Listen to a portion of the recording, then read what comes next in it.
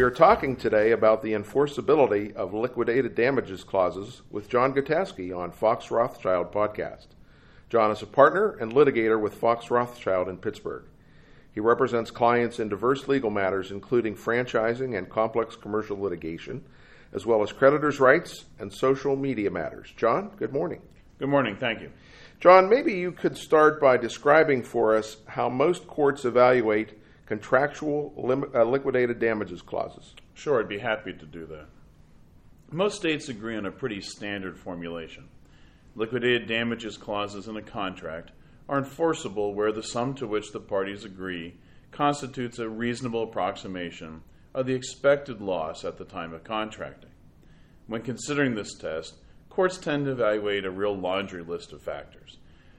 They look at the intent of the parties, drawn from the words of the entire contract, examined in the light of its subject matter and its surroundings. They also look at the relationship of the sum stipulated and what that bears in relation to the extent of the injury. Third, they look at whether the injury is of the type that the clause is intended to protect against.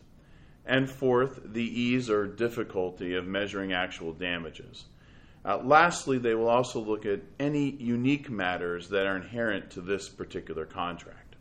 John, the question then seems to be, when does a liquidated damages provision stop being reasonable and cross over the line to become unenforceable? That's a good question.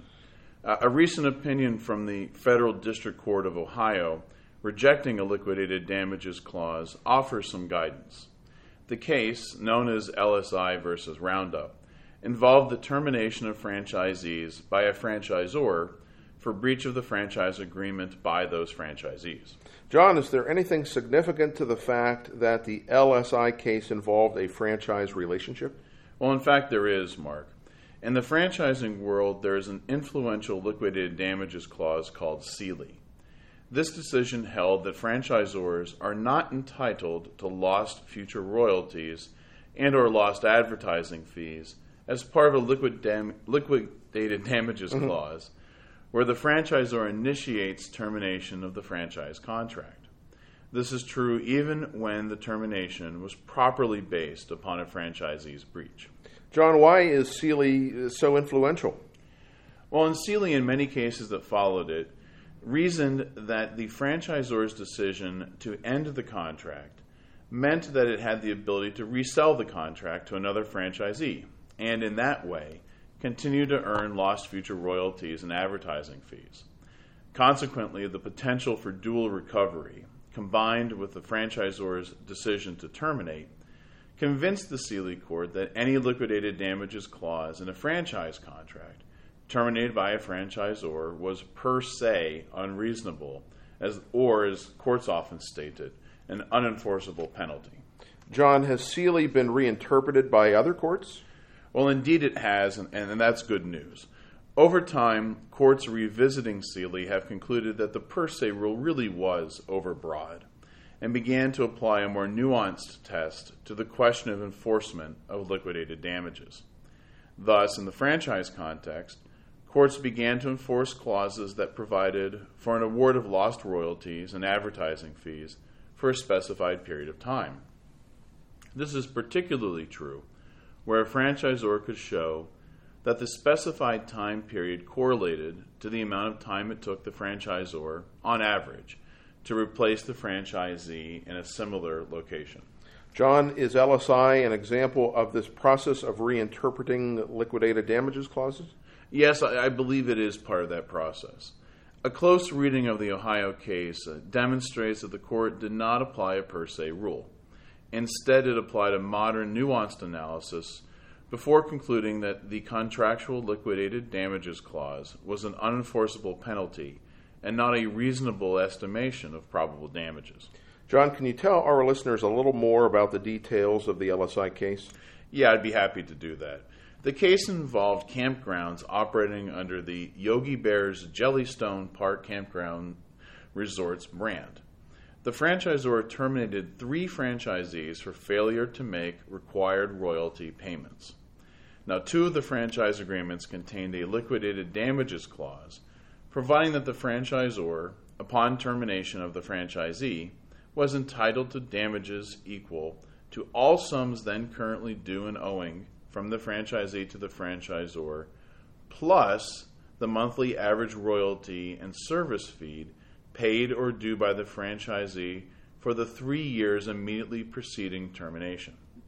Now that number was to be multiplied by the number of months remaining on the franchise agreement, and that final amount was then to be reduced to net present value.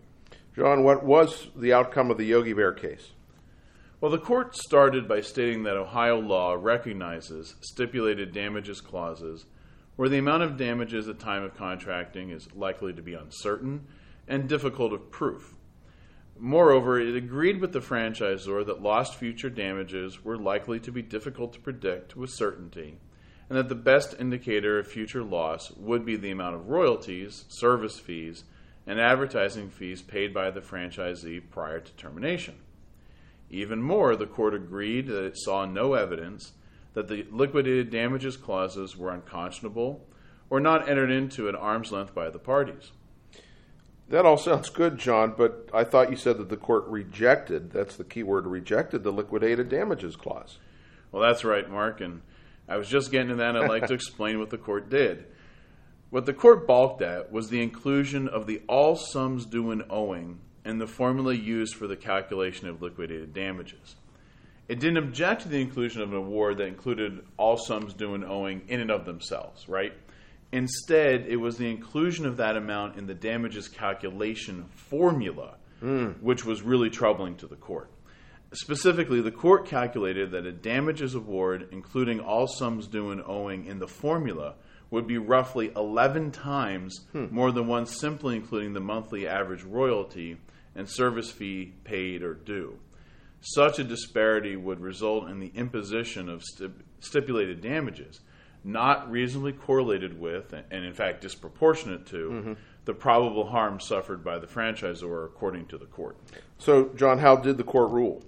Well, the court granted summary judgment on liquidated damages to the franchisees, but the franchisor was ordered to go to trial and prove their actual damages. Now, as we all know, trials are expensive, and this was a costly result for the franchisor. Interestingly, and perhaps a tacit acknowledgement that perhaps the damages formula as written was unreasonable, the franchisor argued to the court for the exclusion of the all sums due and owing portion from the formula used to calculate the liquidated damages. Now, the court rejected this offer, stating that the law required him to evaluate the clause as written and did not empower the court to rewrite the parties' contract. John, does the Yogi Bear case bear any good news for franchisors? Well, I believe it does.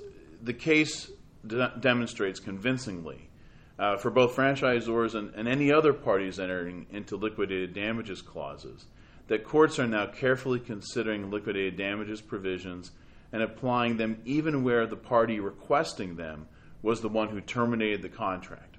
Now, this is true so long as the termination was induced by a breach.